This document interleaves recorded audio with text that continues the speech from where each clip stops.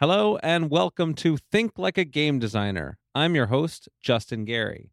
In this podcast, I'll be having conversations with brilliant game designers from across the industry with a goal of finding universal principles that anyone can apply in their creative life.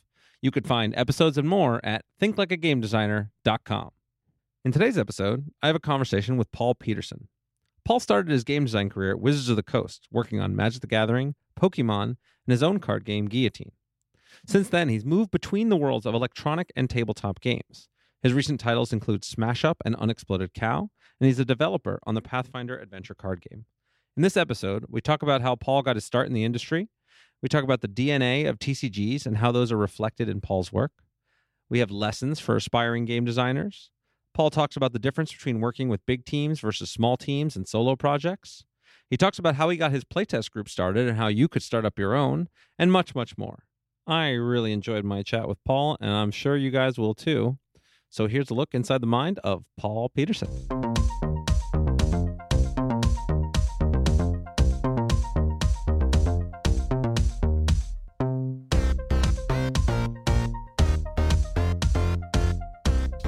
All right, I am here with Paul Peterson. Hey, Paul, how's it going? It's going great. How are you doing? I'm doing great. I've actually been wanting to be able to have a deep dive conversation with you for a really long time. I got to a brief time I got to do it on your podcast at Origins last year. Right. And I'm excited to now have you on mine and have it be just the two of us to be able to talk about whatever strikes our fancy. I'm excited too. This is awesome. Yeah. So one of the things that, the goal of this podcast in general is to really help aspiring game designers to sort of learn about the craft and learn how to get into it. And hopefully a lot of even experienced game designers can get a lot out of it, through some deep dive conversations. And I like to start off by really talking about how you got your start in the industry and a little bit of what got you excited about games in the first place. And I know some of that backstory, but it's actually pretty instructive. So I'd love to hear you tell it. Oh, sure. I love telling the story. It's a little unusual. Most people can't really follow the path I followed. But I've always loved games, and I've always messed around with games. Like game designers start with Monopoly, right? In some sense, you play Monopoly with your family, and that's the first game most people tweak because the game doesn't satisfy you, or you're just like, what? We have to play this for 8 hours, and then at the end, it's not that exciting. So that's the first place most people start, and I certainly started there and started playing around with games. But being an actual game designer didn't really start until after college. I was working at Microsoft as a customer service, and I started playing this game called Magic the Gathering. Some people might be familiar with it. It's an older game. It came out in the 90s. Tell me more about this. I'm not sure. Yeah, it's pretty crazy. It's they call it like a collectible card game. I don't think it's going to catch on. All right. Well, never mind then. No, it's okay. But it's important for my history, so I'll mention it a little bit. I started playing Magic the Gathering, and if you played Magic the Gathering when it first came out, it was kind of the Old West. Like the rule book was fine, but the game was so complicated that there were a lot of areas that were confusing, and people had a lot of questions, especially about banding and things like that. And they had, back in the day, this is in the 90s, so we didn't have our modern social messaging systems that we have now. So back then what we had was a mailing list where everybody who wanted to learn more about the game would sign up for the mailing list. It was sort of basically a reply all thread. Where you'd ask your question and everybody on the list would get an email about the question. And then there were official moderators. It was like a forum without a forum, but there were official people on there who would answer the questions. And so I would go on there and ask my questions, and then I would just sort of be on there. And after a while, the people who were most engaged there, we would start answering the questions because the moderators were quite busy, like making Magic the Gathering. So we would create like canned responses, and as soon as somebody popped in and had a question about banding, we would just like cut and paste our paragraph about banding into the mailing list, and we did that, and then there was sort of a FAQ thing that got made. Anyways, Can I just pause for 1 second? Because what you not everybody would take that step, right? So you were passionate about the game, you had questions, you went and asked the questions, and then you made a transition from sort of kind of trying to take value and really like learn and to giving value and answering. What motivated that for you? What was that switch? it was passionate about the game, and it was very exciting. And I was going to be there anyways, listening when somebody had a new question. So yeah, and it was just it was, I don't know, maybe just being friendly too, of like sharing the passion of this game. Old school geeks talking about Star Wars and all of that. Creating that passion and being excited to talk about other people that have the same passion. Great. So I'm on there, and I'm posting answers when people come on anyways. And after a while, like Wizards of the Coast contacted me and said, "Look, we don't have time. We don't have the kind of time you apparently do, Paul. Do you want to be the moderator, basically?" So I became the moderator for Magic-L, and I was suddenly the official voice for rules questions for Magic the Gathering for many people who weren't like calling in or writing in. This was the way they got their question answered. In some sense, it was one of the highest paying jobs I ever had, because in exchange for this, they gave me Magic cards, which were early Magic cards, really. Yeah. Now, I didn't really get the value out of them at the time, but if I had saved those cards, Yeah, in retrospect, you wouldn't have to work for a living anymore. yeah, it would have been quite a lot of money. But anyway, so I was doing Magic-L, and I was the official moderator, and then the hunger for people to get their questions answered, especially once Arabian Nights and Antiquity started coming out, as more stuff came out, people had more questions. And I was doing what I could for everybody who signed up to Magic-L, but there was actually that's only a small portion of people who had questions about this. So Wizards opened up a customer service department. And they interviewed a bunch of people, bringing a bunch of people in. And of course they wanted to know how happy I was at Microsoft. Which was, the answer was, I was fine at Microsoft, except I wasn't actually an employee. I was just a contractor answering people's, at the time, I was answering companies' questions about, I wasn't even answering questions. I was the person that they would call, and then I would decide whether their problem was worth a tech's time and sent them on to a tech. So not even that exciting. And I was only a contractor. So I kind of jumped at the chance, basically. And I went in and interviewed, and I was sort of their dream. Like, most of the people they were hiring were fans who were, or retailers or stuff, who had experience dealing with customers and answering questions and all of that stuff, and were very knowledgeable about the product. But what they sort of didn't have was my training at Microsoft in how there's a whole bunch that actually goes into being a good customer service representative, and answering the phones properly, and how to deal with angry customers is a very important thing, especially over the phone.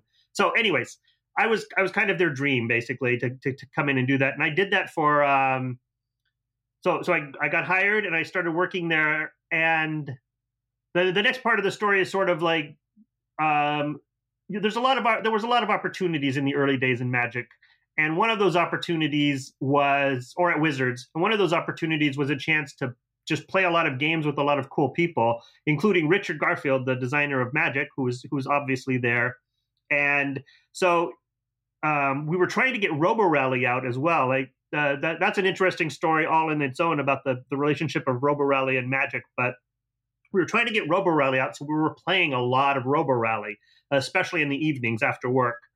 And Richard and I, or we'd have discussions afterwards about what we liked about it, what we didn't like about it, and like Richard and I would spend way into the night talking about a particular game we'd played, or why we liked this or why we liked that, and he really liked some of my insights there. And so this one, I worked for customer service. It's less than 6 months for sure. Before one day Richard came up and he said, "Paul, we don't want you to be customer service anymore. I want you to come over and be a game designer." What was that moment like? I mean, did you expect it? Was it out of the blue? Like, what was going through your head at that time? It was kind of out of the blue. I certainly wasn't expecting them to hire me as a game designer. That was a surprise. I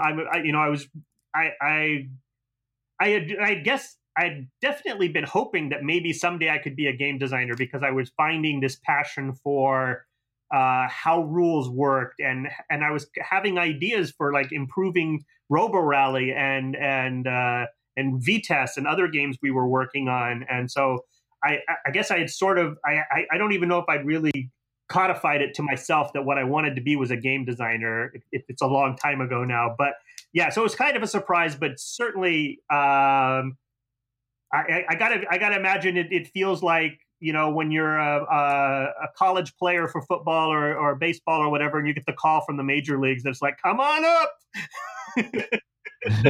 So yeah, it was an amazing feeling. So I highly recommend that if anybody can have Richard Garfield tell them to come be a game designer, that they should do it. Well, all right, hold on a second, because while I agree, and you know, there's a narrative here that's like, oh, you happen to be in the right place at the right time, and you got really lucky, and you were around the right people, and that is great, but not that useful necessarily to our aspiring audience. But there's some principles in there that I've heard echoed from other designers I've interviewed, and I've Sure. tried to say myself, which is you got involved in the industry based on your passion. You added value to the community by just independently answering questions on an email thread or a forum, and then you got noticed and you got involved doing not game design, doing customer support, but you continued to sort of do things on the side and get involved with the team directly. And actually, that is a pretty consistent story, regardless of the time and place you're at. I've seen most of the people I know, that's how they've gotten into the industry. So I don't think it's just get lucky and hang out with Richard. I think it's a lot of you know, who you were and what you have done, and the types of things that other people can emulate to really get into the space.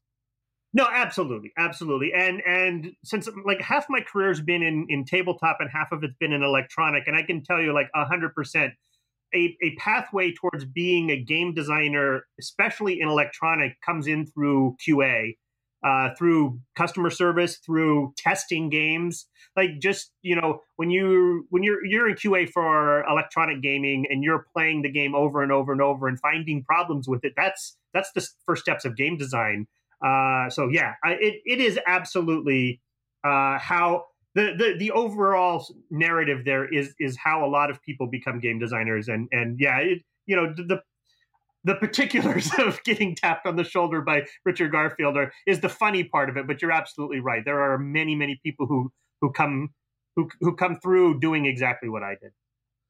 Great. Okay, so then you became a game designer at Wizards of the Coast. You were working on Robo Rally and Vampire: The Eternal Struggle, and some on Magic as well. Yeah, I was specifically I was actually hired as sort of like associate game designer. The R&D at the time was Richard and the team from Pennsylvania who had designed Magic with him. Basically, his team from there, people like Jim Lynn and Scaphalias and Dave Petty, and anyway, there's a large number of people who were at in Pennsylvania with him working on the game, and many of them had come over and they composed basically R&D for the company.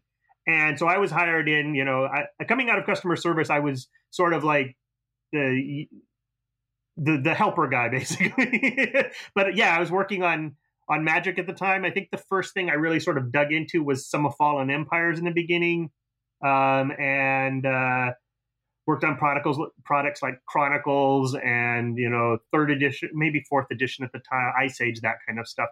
But pretty quickly thereafter, so yeah, we were all working on Magic, and I did some Robo Rally work and stuff. But pretty soon thereafter, they came to me and they said, "Paul, we've got this interesting situation. We've got this game called Jihad, which is the first sort of big multiplayer CCG based on Vampire: The Masquerade." And we have a problem, which is that many countries don't like that name at all. There are some issues with the name Jihad for some reason, which is a perfectly reasonable term from Vampire: The Masquerade. But in this case, it did not work as well for them in many areas. And they said, so there had also been some problems with the initial print run of underprinting starting decks. And so a lot of people who wanted to play weren't able to play the game. So they were like, we're going to do another printing. And as part of this, we're going to change the name to Vampire: The Eternal Struggle. And as part of that, since we're going that distance to changing the game, what we really think we ought to do is take a holistic look at it and figure out whether there's anything else we can do. So they were like, so here you go, Paul. You're in charge of turning Jihad into Vampire: The Eternal Struggle. So that was sort of the first big, like, Paul, you're a game designer, and here's what you're doing now. So working on being basically the lead designer for Vampire: The Eternal Struggle was sort of my next big step in the process. And how long had you been officially an associate game designer or game designer before you got? Not that long. Things moved fast at Wizards of the Coast in those days. It had only been a couple of months, I think, not very long at all. And I was still doing some work on Magic while I was doing this transition. In fact, the transition was somewhat difficult in that I still had all these Magic responsibilities.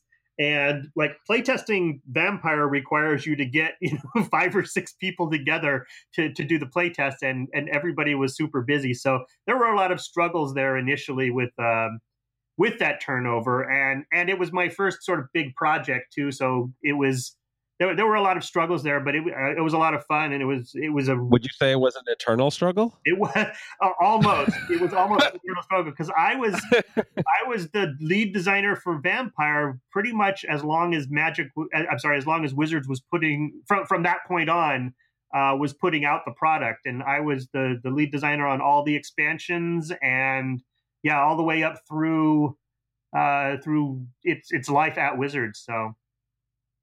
I've had I'm going to just jump on one issue that's a personal Sure. thing of mine, because I have a bunch of like multiplayer games that I have early versions of, and I never get to develop them because I just need getting 6 people together to play a game consistently to get the kind of iterations that you need is so difficult. I found anyway. Yes, it's a real barrier to my actual development of, like, I have a some kind of werewolf variant style games that I was excited about, but I'm like, just the number of times I can get a group together to iterate on it is really, really small. So it's unfortunate. That's why I tend to only do games that can be played with 2 or 3 players, at least at a minimum. Yeah, I'm lucky up here. I mean, I'm in Seattle, which is sort of a good mecca. But what's actually, which means that I have access to Mike Selenker and James Ernest and things like that as regular contributors to things. But the bigger thing I actually did is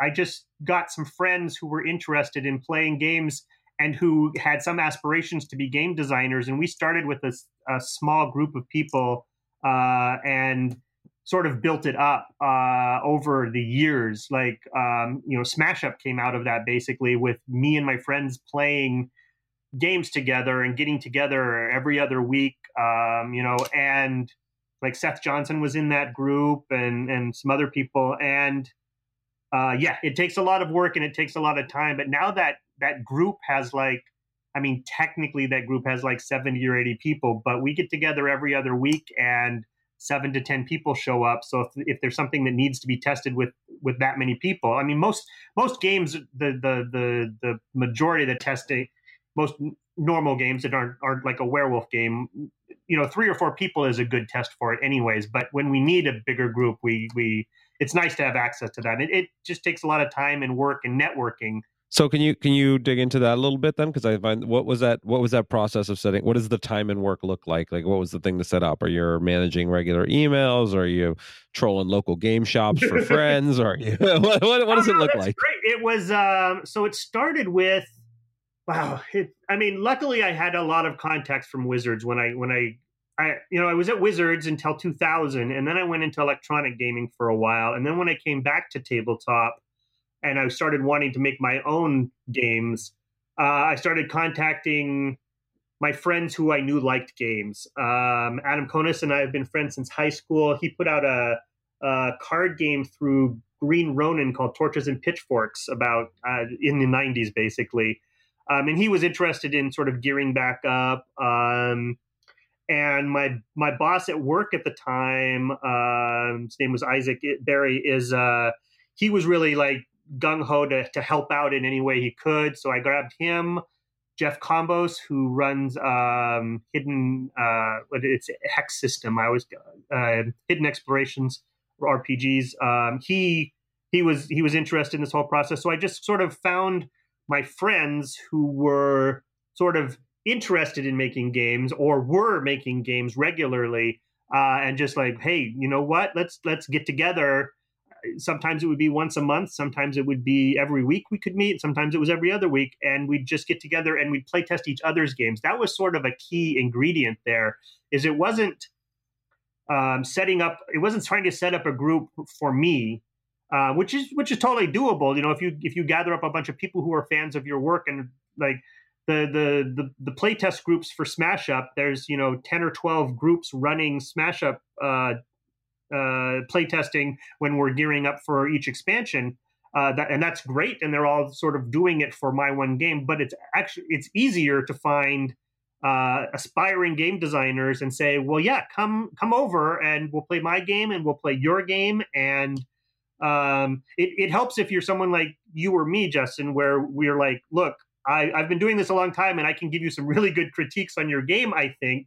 And I could really use your help on mine too. So the networking aspect cannot be underrated there. And that's sort of how things have grown. And now when I meet somebody and discover that they're, anyway local, I'm like, well, look, we have a group that meets every 2 weeks. Why don't you come on by and we play test each other's games? And it's sort of been really enlightening there as to how many people around. Like I said, the group has over 70 people, but in any particular week, there's 7 to 10. And honestly, like 5 of those are pretty much regulars, and then sort of a rotating cast of other people who come and go depending on their ability and stuff. And we have people come from Oregon sometimes. I mean, not every other week, but from hours away to when they're ready to test their games. So great. Yeah. I think that kind of setup is incredibly valuable. And for, people out there who maybe don't have the same kind of audiences like you and I do, there's still plenty of opportunities to find sure. Local people to play. And, and again, you just sort of build it up over time and get those opportunities, or joining a group like the ones that you're organizing, where people can Right. kind of get experience and help out a game designer and somebody that is connected in the industry. And then it's very easy to then ask, hey, can you take a look at my game, or let me bust one of these things out? I think that's really sort of been the consistent message I give to people, is like, get involved with people that are in the community doing what you care, doing what you want to do, add value to the community, and you will, inevitably you'll be able to get to that process of being a game designer and doing the work. Yeah, and honestly, like if you're in a big city, anyways, if you're out in the rural areas, it's going to be more difficult. But like, go to meetup.com. I was frankly shocked at how many like game design meetups just occur in Seattle. Just like random groups, exactly like mine, of people who are just interested in making games and stuff and get together. Like I said, I was shocked at how many there are and what kind of a resource is available there. That's great. All right. So you were at Wizards for how many years? 5.5, 6, something. Yeah, 5.5, basically. And what triggered the end of that, and what came next? What triggered the end of that? The way I usually describe it, Wizards got purchased by Hasbro, which was very, very nice for everyone involved, including me. But that made some changes happen at the company. When I got laid off in 2000, I think like Christmas time 2000, it's sort of famous at Wizards that they have in the past laid many people off during Christmas time. I got laid off at Christmas time in 2000, or like 99. Anyways, I got laid off right around then. And the layoff occurred there were 2 things that happened right around then. Number one was Hasbro had mandated that every department at Wizards of the Coast, regardless of what they were doing or who they were, was going to lay off, I think, 20% of the people. Just it was an across the board, doesn't matter who you are, what you're doing, your department is going to lay off 20% of the people, or something like 10% or 20%. I don't remember. It might have only been 10%. So out of Wizards of the Coast R&D, which was where everything, which is sort of the font of the company, basically, 2 people were going to get laid off. One of those people was the newest member, who had just been hired fairly recently, like within a few months. So he sort of didn't have a lot of responsibilities and stuff, and it was sort of a natural thing. The other person was me, who was the one person in R&D basically who didn't work very much on Magic the Gathering. I was in charge of, I was the guy who worked on everything else. I was in charge of, over the years, I was in charge of Vampire. I worked on Netrunner and Battletech, and I was in charge of like the Xena and Hercules that we did there. I was in charge of the WCW wrestling game. I worked on Harry Potter. I was one of the two guys who worked on Pokemon at the time. So I was the guy who worked on everything that wasn't Magic.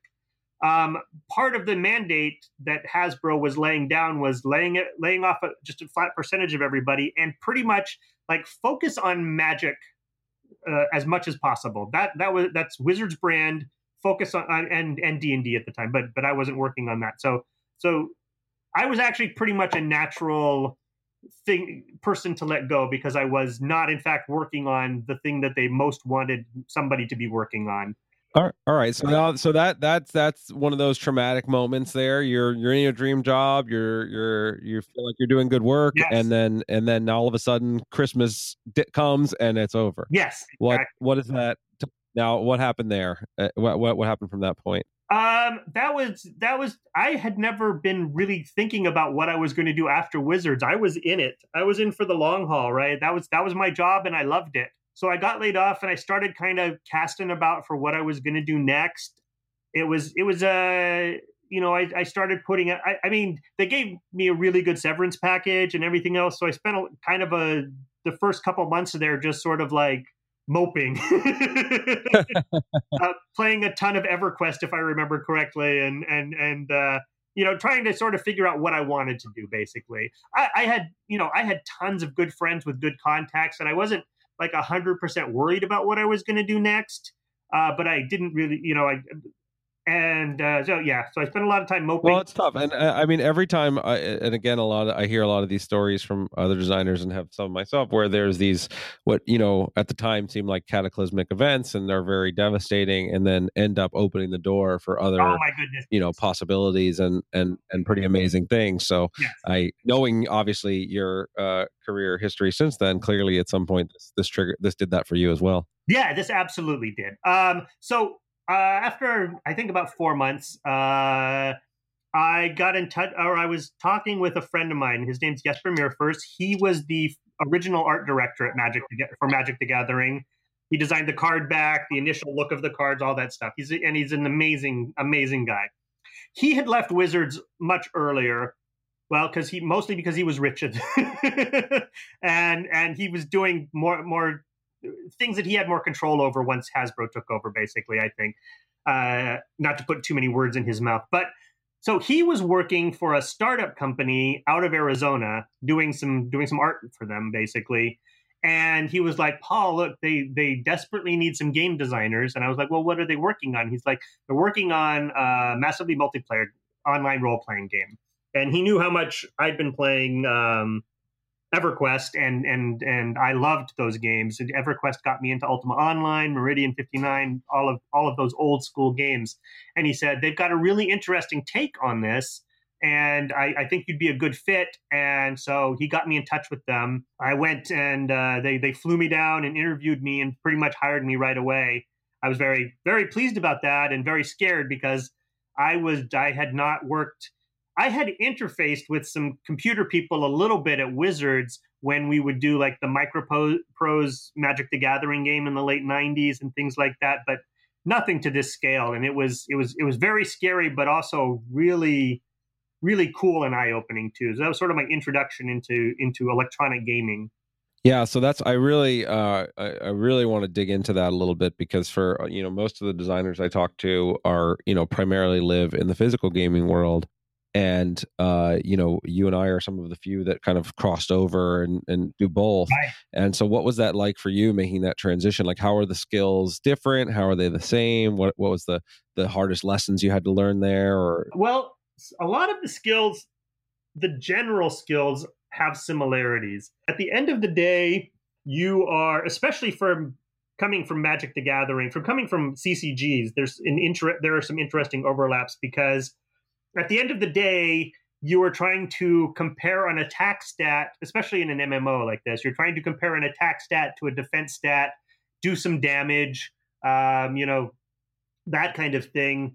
I worked a little bit on some RPGs. I worked a little bit on D&D, very little bit on D&D. I had actually, I don't remember if it was right towards the end of, I think it might have actually been a project I did after I wasn't at Wizards of the Coast anymore, but I was working on the Warcraft 3 RPG. I co-wrote that with another person. So I had sort of gotten a lot of grounding in how to turn an electronic game into a physical game, and could sort of backpedal that or trace that back and do a little bit there. There is a lot of overlap between RPGs and an online MMO. Obviously, there's a lot of overlap in holding a lot of information in your head for working on a collectible card game and working on an electronic title and that. But then there's just a lot of stuff that it's just like, I have a distinct memory of learning about the fact that what you see on the screen in an MMO is delayed by a second or two from what's actually happening in the world because of the communication lag. And having to keep that in mind is actually like a hard thing to do. How does that 1 second lag influence you as a designer? What's going on there, and what choices do you have to make because of that latency problem? Yeah, a lot of times it's okay, and it's just a matter of like the player not seeing a damage number float up in exactly real time with what the server knows is going on, and that doesn't usually impact too much. But it impacts a lot for things like movement. Like when you press the button to go forward, like you're standing still, and so you sort of know where you are on the server, and then you press the button to go forward, and then you press the button to turn, and you learn a lot about how to make the client, which is what the player sees on their computer, predict what's going to happen on the server when the player does something.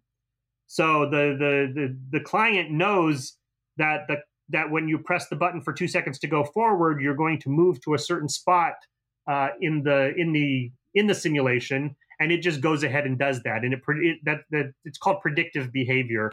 Or the client knows that when that there's a skeleton behind a tree up ahead, and it's going to get angry when you get within a certain distance, and it has to predict that even though on the server you haven't reached that distance yet, that you're going to, and that it's going to get angry and it's going to pop out and attack you.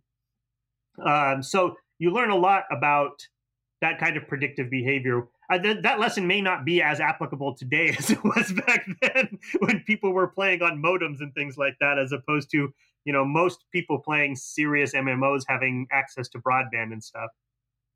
So how big a team were you working with on that project?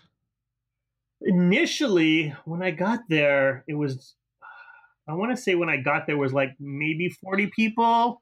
And I think by the end we had ramped up to 80. I got there was one other designer on the project. She had come out of working on Ultima Online, actually, or on Ultima products. She had come out of the over there.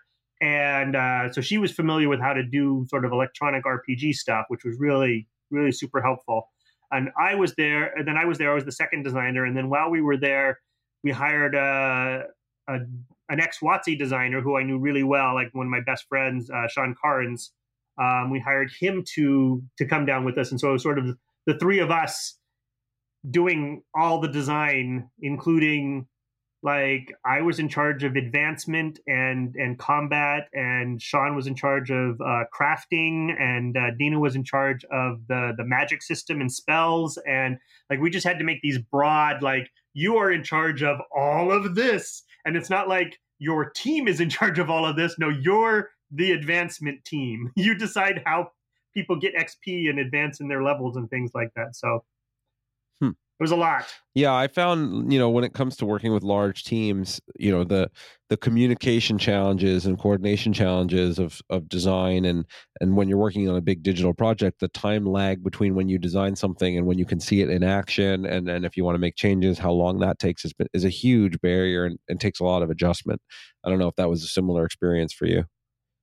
Oh, definitely, because we were still we started designing the quests and things before the tools existed to properly do them in the game world. And we designed the advancement system, and we're like, well, here's how it's going to work.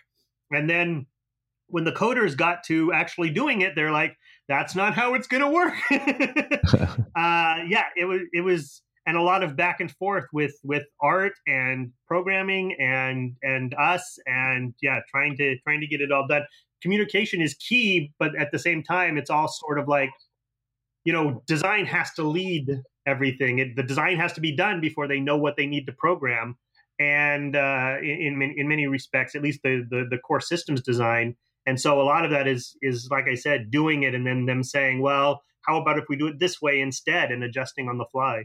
Right. Did you find any kind of best practices that emerged out of that for how you would be able to interact? Did you have looser designs up front? Did you try to, do check-in points during your design before the programmers were ready? Was there any other things that you found were helpful, or mistakes that you learned from along the way? A little bit of all of that, but the most important thing was sort of iteration is key, and being flexible and coming up with the design, meeting with the key players involved, and having them say, yeah, that's doable, or no, that's not doable. And, it's almost never, we can't do that. It's almost always, yeah, no problem.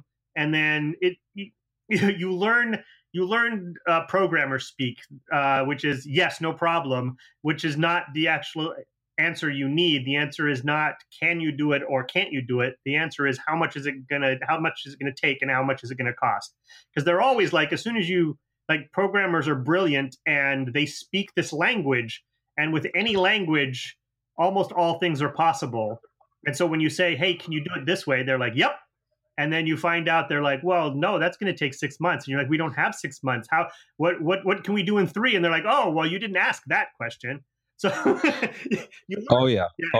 I've learned that lesson the hard way, and even more so when you do ask the right question and say, okay, yeah, you could do this in 3 months. What that means is 6 months. Yes, yeah, often if you get really good people, or the other thing is we had some really good producers who, I've had a gambit of producers in my career, of people who were just sort of like making schedules, and people who were actually getting things done to the schedules. And we had some amazing producers there who were total ball busters about, you said this had better be true, or there better be a good reason that you were wrong, basically. Right.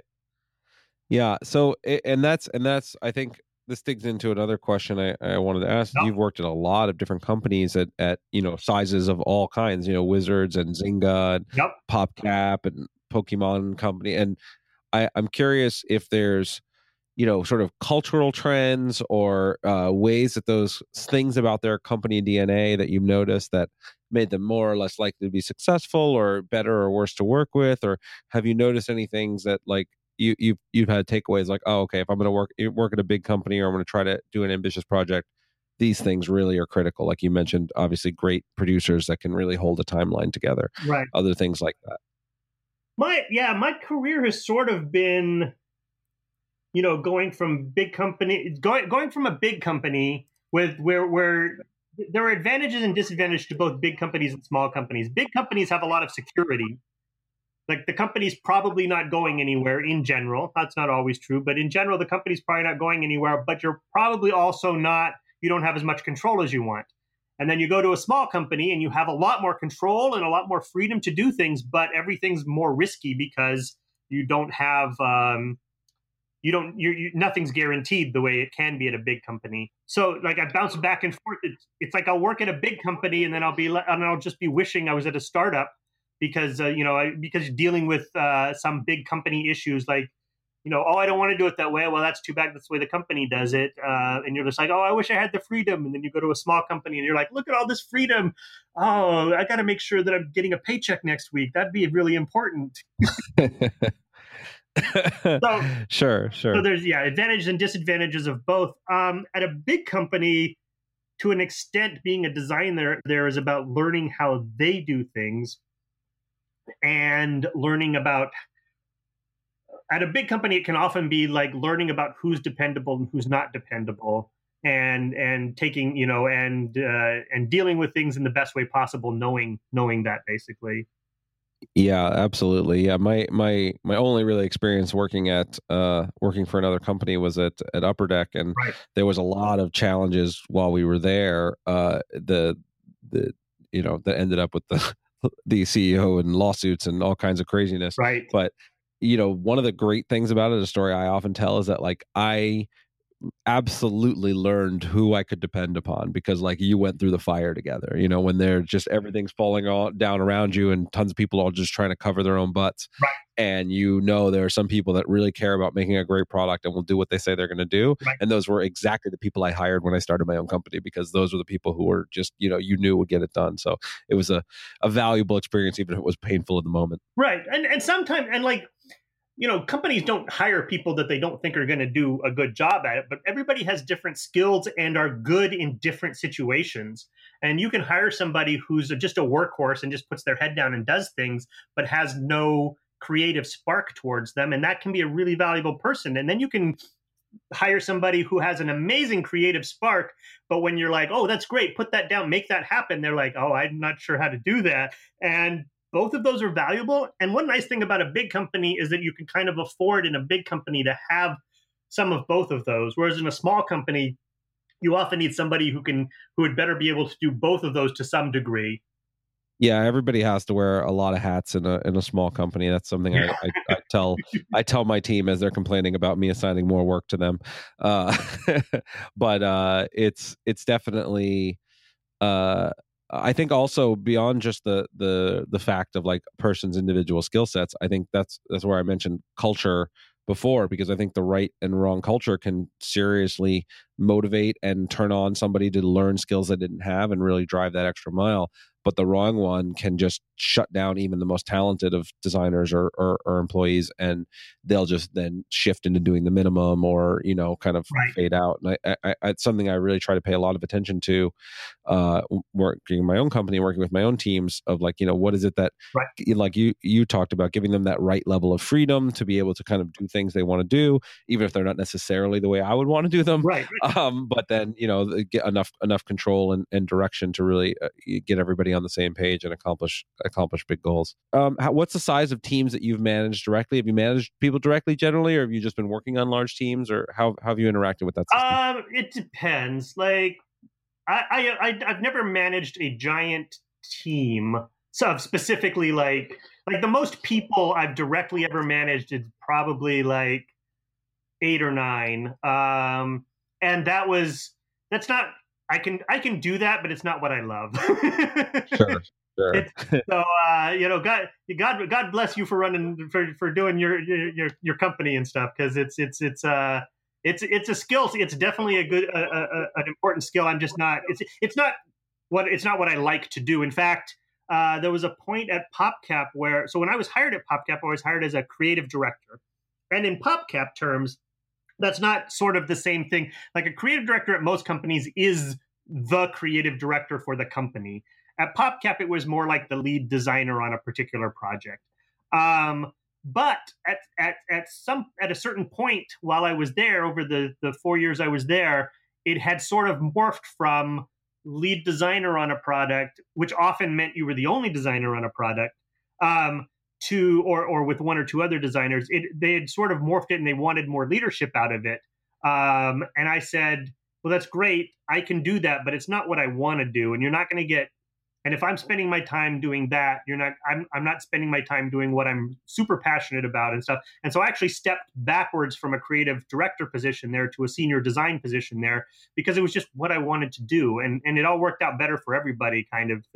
So I have really enjoyed managing some people. Like at one point at Hidden City Games, I was managing Luke Crane and Jared Sorensen, who are like rock star RPG designers, and I was managing them on an RPG product, and I was just in awe. It's one of those situations where you have people who are technically working for you who are just like way better at what they're doing than at what you there's no way you could do what they're doing, right? Yeah, I really enjoyed that, and I've got really good friendships out of that. And every time and when I asked them, they said I was a good manager, so I feel good about that. But at the same time, I was just sort of like letting them do what they needed to do and running defense for them around them, basically. Yeah, that's a good manager for sure. I remember that was actually a big factor for me. Again, going back to my only time I've been managed with at Upper Deck, is that I had some great bosses. Mike Hummel and then Dan Bojanowski were two people that were like very, smart and capable. And then often when I get a head full of steam and I'm running, they would just get out of my way and help get other people out of my way. And that kept me happy for a long time. And it wasn't until I got a new manager, who I won't name, but was not not the same. Right. And my attitude shifted immediately. And it was, within a year of that, I had quit and started my own company because I just could not be, that difference to somebody who is motivated is gigantic. So you don't sell yourself short, even if the people that you're working for are doing things you couldn't do. Sure. Fascinating. Okay. Well, I will get way too much hate mail if I don't spend a little bit of time at least talking about some of your original designs here.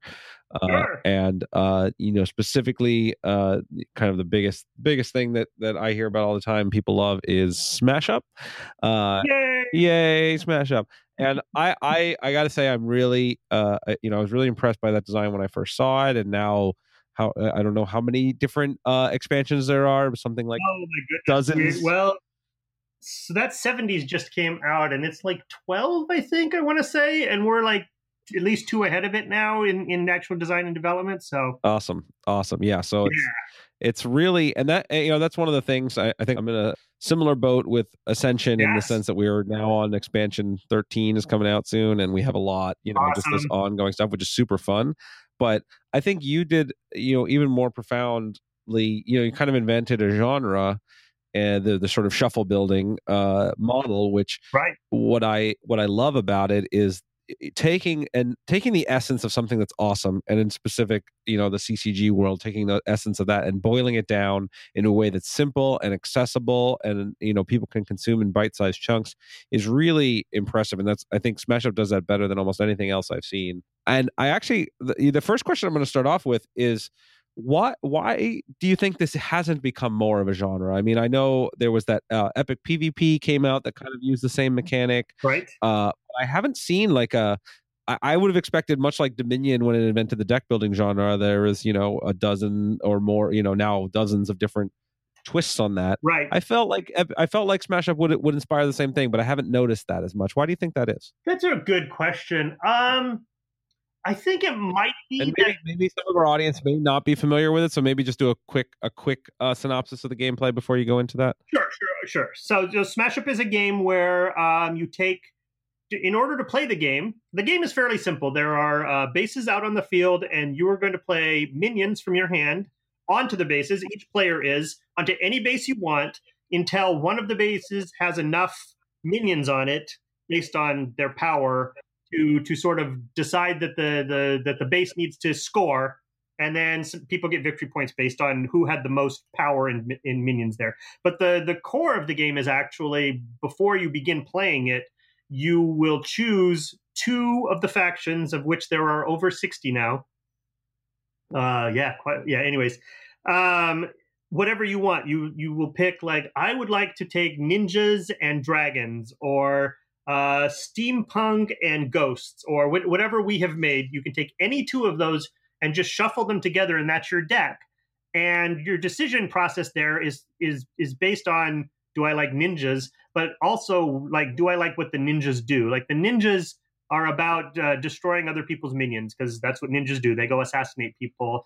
And the dragons are about modifying the bases that you're going to put on.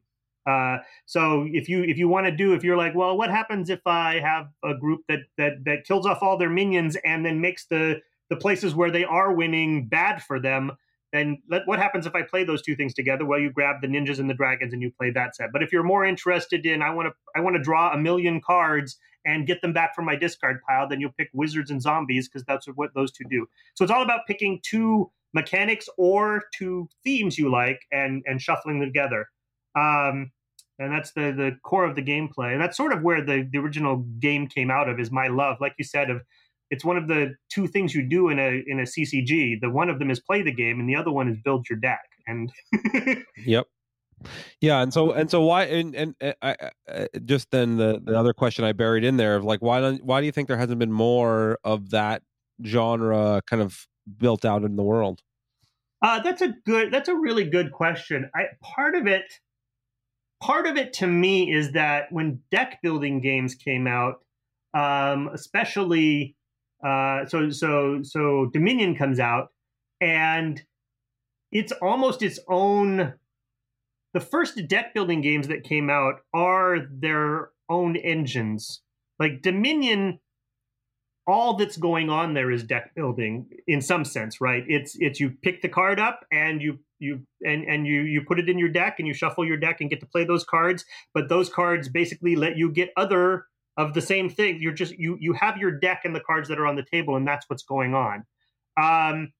And there's sort of a lot of interesting space just there. Like obviously Ascension did it in the cool way of having the shared line of random cards instead of the specific 10 piles of 10 different cards. But both of those games are sort of like that's what the game is about, and it's sort of easy to see how to do it differently or better or in another way, and then it started evolving until other people were like, well, what if the deck building part of it isn't the game, it's the engine, and games like started being with games that were like trains and things like that, where you're deck building but it's in service to a board game that's happening there too. And not that those are better or worse than the other games, but what I'm saying, I guess, is that there's a big field there that opened up quickly. Whereas you look at Smash Up and you're like, yeah, this shuffle building thing's really cool, and and it immediately is in service to a game that's going on. And so at that point, you're like, you don't necessarily want to experiment with the new thing, the shuffle building, because that's like, well, how does that work? Well, obviously, you take two things and shuffle them together. You're done. Like, there's not a lot to experiment with there, as opposed to, and then you go from there to building a game for them to work on, and I think it's a more difficult step between those, if you understand what I mean. Yeah, if I hear that there's the mechanic of shuffle building is sort of trivial to clone, and there's not much room necessarily to modify it or play with it, but right, the alternative is you have to redesign the kind of game that it serves differently than the way you did potentially. Right, and the two are kind of a little more divorced too. Like you can do almost any game that requires people to have decks and put shuffle building as the beginning of it for them to have their own decks. And it doesn't require, it requires like significant design in both sections there, as opposed to, not that there's not a lot of design in designing a deck builder, because there's tons, but you have more of a focus and more of a place to start with, basically. Yeah, I'm interested, because my guess is that you probably started from a similar place if you as being a more kind of traditional TCG engine, kind of when you were building Smash Up, and it I think smartly got simplified over time to something that was a little bit more open-ended and easier to kind of build 60 different decks that can all have a different style of play and interact with. Is that right? Is that kind of how that went down? Yeah, no, that is exactly correct. It started out, in fact, as the idea was always there of like, I'm putting ninjas and pirates together, but the initial design was pretty much when I was playing around with it was pretty much kind of a Magic clone. It was the idea that I would play a pirate in front of me, and would start attacking my opponent with the pirate. Excuse me. And then, and then I would play a ninja on top of it and turn it into a pirate ninja. Or I would play a ninja and then I would put a pirate on it and turn it into a ninja pirate or whatever. But in general, it was actually sort of a magic clone in that, I'd have a creature on the table that would attack my opponent, and I did not like that much at all. Yeah. Yeah, that's sort of interesting. It kind of begs the question, as sort of in shuffle building, as you said, it is you do the shuffling up front and then you play the game, and then whereas deck building, the game is the deck building. Maybe with some other other things happening, but that's what's going on.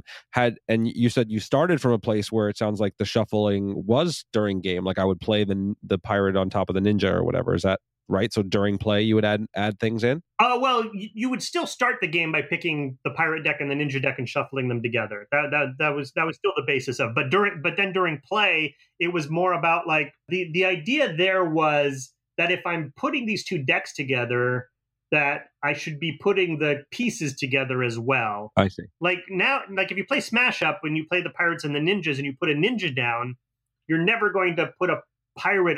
You're never going to turn that ninja into a pirate ninja. What you're going to do is you're going to play actions. You're going to play piratey actions that now the ninja participates in. And so it's a ninja that does ninja actions and pirate actions, as opposed to like strictly trying to make a pirate ninja, basically. Okay. And had you considered variations where the shuffling and things could change during play, or the part of it, or was it was just always the shuffling's up front and then just what game serves this the best?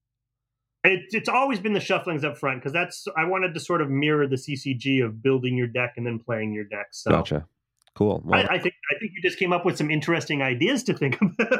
Yeah. Well, that's where I was thinking about this now. I'm like, all right, wait a minute. How do I play with this as we go along? That would be kind of interesting. You start with like a ninja deck, and then like piratey stuff comes up. I mean, in some sense, that's similar to some of the things you've done in Ascension, where you sort of start with your base thing, and then you sort of branch into different directions based on what's coming up, and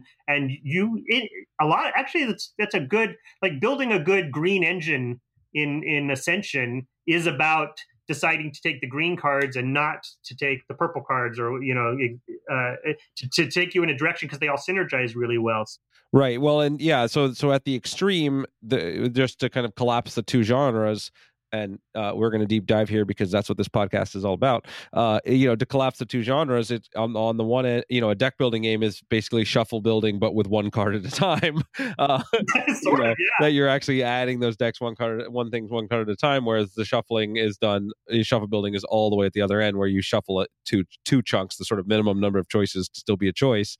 Those things happen up front, and then there's the other game happening. It'd be really interesting to think about some kind of mid tier. There was a digital game. I'm blanking on the name right now, but it was like a kind of an RPG adventure style, and you had a character, and each of the item slots on that character came with like 5 or 6 cards, and you had like a deck building game that you would play. So you would have like a chest plate that would come with 5 specific cards that were like defensive or attacks. And you'd have a sword that would come up with 5 or 6 cards, and so it was kind of right. What's it? They had a couple iterations. It was Card Hunter, I think it was called. Yes. Yeah. One of them, either the mobile or the computer game, was called Card Hunter, and that was a pretty fascinating model to me, and that sort of gets kind of in the middle of this that I find pretty interesting, and maybe there's something there. Yeah, that actually also has a history in other RPGs, like some of the Japanese role playing games, where like the different pieces you equip sort of. Especially some of the early Final Fantasy games, where equipping this sword makes you a samurai, and equipping this wand makes you a mage, and then you sort of modify with the other things you're wearing too. Yeah. All right. Well, maybe we'll follow up on this as a concept down the road. But specifically, what you're talking about, Card Hunter, was very much exactly sort of building. Yeah, doing something like shuffle building on the fly, or deck building in chunks on the fly. Yeah. So maybe it's just like a staged process is the key here. Like it's like, okay, you start off, you can pick, shuffle these two things together, then you play around and gain the opportunity to shuffle another thing, or replace one of the things, and kind of build those like chunk then game then chunk then game Right. as a possibility to make that work. Yeah, and Card Hunter was also it had a nice bit in that you were doing this building between going into the dungeon. Right. And so you would totally like put a new helmet on and see how it worked when you went through the dungeon, and you had a new deck there, which is in some sense it is more like shuffle building, because those are the changes you'd make between shuffle building games, where you'd be like, well, Ninjas and Dragons wasn't really what I really wanted, but so I'm going to go with I'm going to take the dragon cards out and put in pirate cards. Will be Ninja Pirates now. Yeah. I've been really obsessed recently with Slay the Spire, if you're familiar with it. I was just playing that this morning. I love that game. Yeah, and so they just have they're still in early access, and they just had the beta branch has a new character that they added, and it's like really does a lot of things that, like, I think again the sort of CCG deck building genre kind of wanted to do, where you don't have access to everything, and the strategies you have to implement are changing all the time because of the way that the stage levels work. But it's very much a build. You start with a deck, you fight an encounter, and then in between rounds you're able to modify your deck in various ways or get new powers. So it's that stage progress, which I find really fascinating. Yeah, it has a lot of mechanics that you find in good deck builders too, like stripping cards out of your deck, stripping the initial bad cards out of your deck, and as you add through. And I really love the sort of the discovery aspect of, I should have taken that different card 4 times ago because I just got the card that combos with it. Right. Yeah, forcing you to have to make, like, one of the downsides of games where you have the same stuff available all the time. This was a problem obviously with Magic and collectible card games. I also was one of the main challenges I had with Dominion. After you play it for a while, you figure out what the best strategy is, and given this starting condition, do this all the time, right? And so creating conditions where you don't necessarily know what you're going to get and is key. And it was one of the motivations behind Ascension and having a varied center row, so that the correct decision is not as obvious. And this sort of takes that even more to an extreme where you'll only get 1 of 3 choices in a given moment, and you have a lot of crazy variations that can happen over time. So what other games this is sort of a game I've been hooked on. You mentioned you've been playing. What other games are you hooked on nowadays? Well, I've been playing a lot of Slay the Spire recently. BattleTech just came out again, so I'm very excited about that. Before this, I've spent like hundreds of hours playing Monster Hunter recently, which is just a fascinating kind of. I mean, I don't play as many action games as I used to, and so it was sort of interesting to me to sort of jump back into those kind of genres by playing Monster Hunter. I've not played Monster Hunter. What is it? Is so it's like a first person.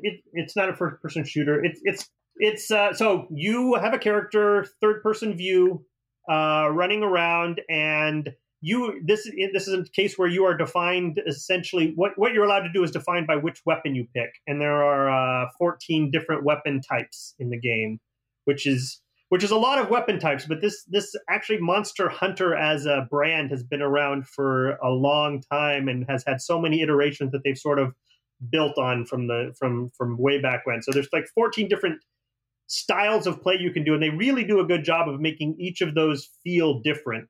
Like the difference between there's 2 kinds of lances. There's lances and gun lances, and the using them is quite different. So anyways, so your third person perspective, you pick a weapon, and then what you do is you go hunt these big monsters. There's one that looks like a Tyrannosaurus, and there's one that looks like a giant lizard, and there's they get progressively crazier and crazier. There's basically flying dragons and things like that. And the reason you're hunting them, it's cyclical. You go and you hunt them, and when you kill them, you get pieces that you can then use to make a better weapon, a better version of your weapon. Or, well, you can use it to make any of the 14 weapons. But so you go hunt the Tyrannosaurus that breathes fire, and that helps you build the bow that breathes fire, or the sword that's flaming, or whatever else. And then you're like, okay, well, I got the pieces I needed from that, and now I want to go fight the electric lizard, and it'll give me pieces to make an electric sword and things like that. So, anyways, but it's an action game. The fights are real time. It's trying to kill you.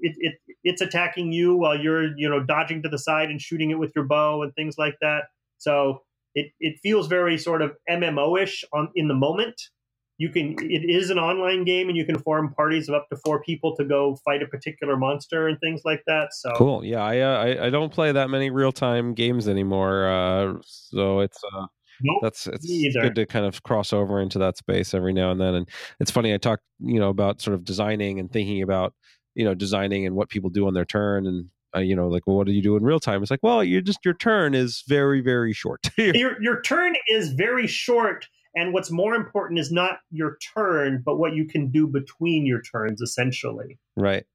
Yeah, that interactivity during opponent turns, or while you're on cooldowns or whatever windows exist. Right. The difference between firing 10 times per second and 2 times per second but dealing more damage is right. Yeah, and so that's where I try to talk to people who, a lot of people, when you say you're a game designer, they assume you're doing digital games, and that the skill sets are just so remarkably overlapped, that having worked on both, that it's just, working with larger teams and having to communicate and understand programming restrictions and all that stuff. But outside of that, like, that skill set and how you think about these things is ends up being very, very similar. And, you're uniquely positioned to be able to sort of confirm or deny that that theory. There is a lot of overlap. And some of it is surprising. Like, an electronic experience, you kind of have to be more focused on what the screen looks like at any particular time, and where you put a piece of UI. Is it something that they need to see immediately in front of them that goes more towards the center of the screen? Is it something they can just kind of glance at, can go towards the edge of their screen? And those are all like super important, but those lessons actually translate really well to when you're making a board game and you're like, well, what pieces of information, where is somebody looking at any particular time? Or where are they looking when it is their turn? Where are they looking when it's not their turn? And what kind of information should you be conveying at those times? It's very cool and important to sort of see the translation there. Yeah, people understand user interface or UI as like a screen, but the graphic design and layout of your boards and cards and everything else is just as important and serves exactly the same purposes, right? You need an interface that is people want to interact with, that makes it easy for them to figure out what they're supposed to do, and keeps the information streamlined in a way that's useful. It's available when you need it and not in your way when you don't. Yeah. And that's a very it's a kind of an entire skill set into itself, but is critical to letting your design come through. And the difference between a game that's people love and is accessible compared to one that is just too mind-numbingly obtuse is it can be entirely down to interface. Yeah, I remember when we were working on the MMO, and we hired an interface designer, graphic designer. And I was like, that's a thing? Why would you need somebody whose entire purpose is just to design the UI? Why can't we just have one of the modelers do that? And then I sat down with them, so that was just sort of a dialogue in my head. And then I sat down with them and watched what he did, and I was like, immediately like, nope, this is exactly you've earned your keep. He knows what he's doing. Cool. Well, as we're coming towards the end here, I always like to give people an opportunity. Are you have any new projects that you are excited about, or things you want to hype? Any things that you're working on that are exciting to you or that you'd want to talk about? I mean, this is an interesting time. Like a year or two, in the last year or two, I sold a bunch of games, and they're just going to start coming out now and next year. I think most of them next year. So I'll have a lot more to talk about next year. But right now, I'm really excited about.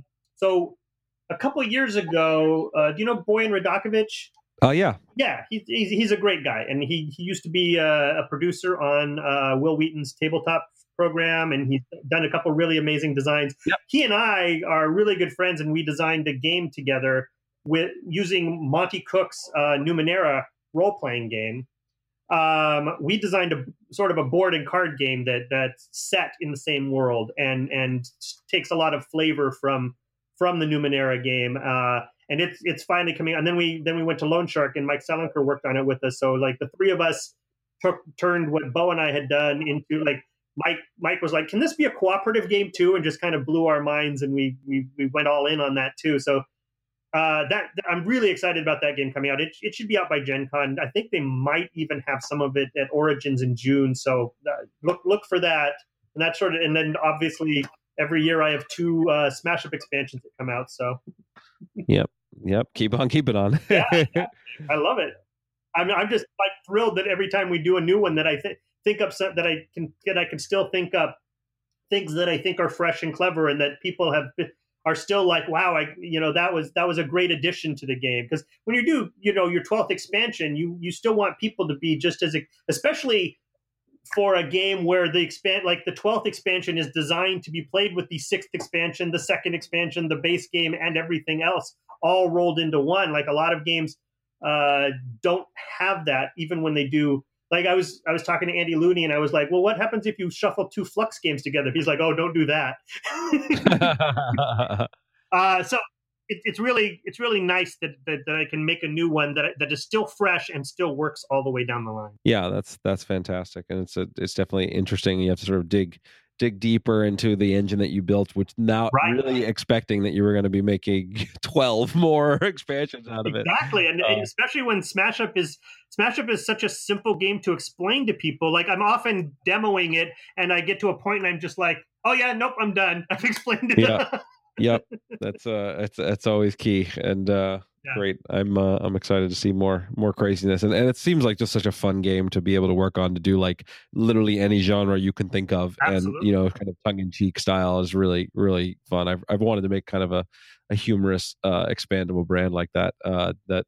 It's really, really neat to be able to explore both mechanically and thematically. Yes, I love it. And every time, and like the fan, we've done 2 now that the fans have voted on, and I'm always like, sharks? I have to do a faction on sharks? All right. And it's a really good design challenge to sort of live within a box that somebody else puts you in. Yeah, totally. Okay, so then if people want to find out more about you or reach out to you on the interwebs, what's the best way for people to learn more? Twitter, basically, which is at werewolf00. But I'm sorry, it's WAREWOLF, because I was clever when I made it up. So clever and hard to spell. Perfect. Yes.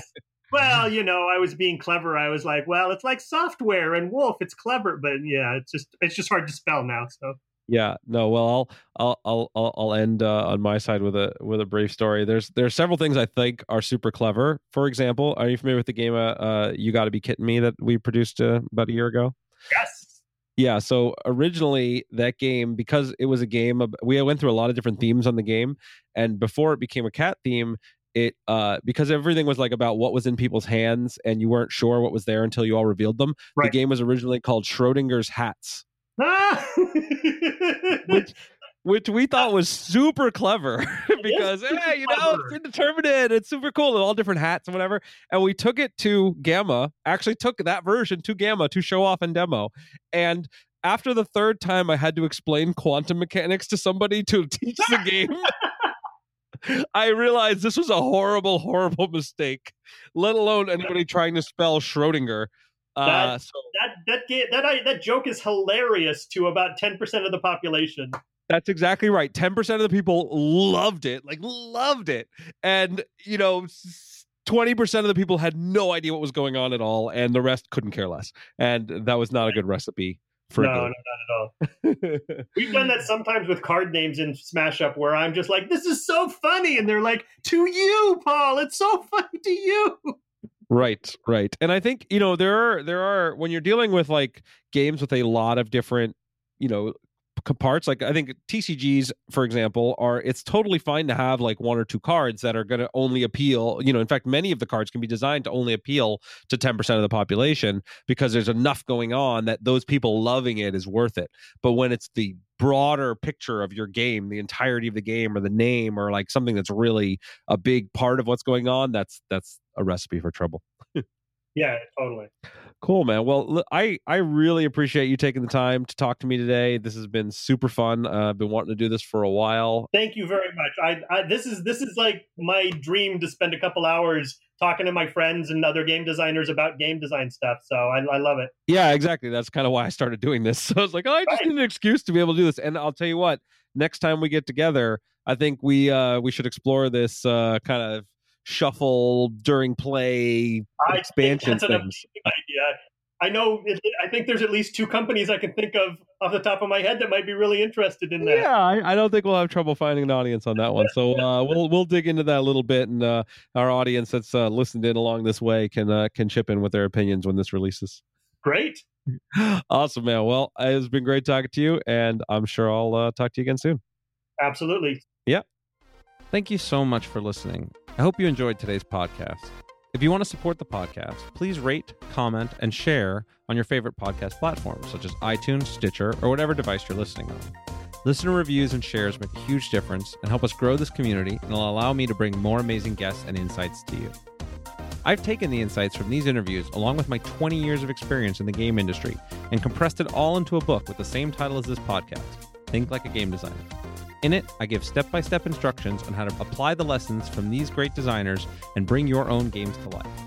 If you think you might be interested, you can check out the book at thinklikeagamedesigner.com or wherever fine books are sold.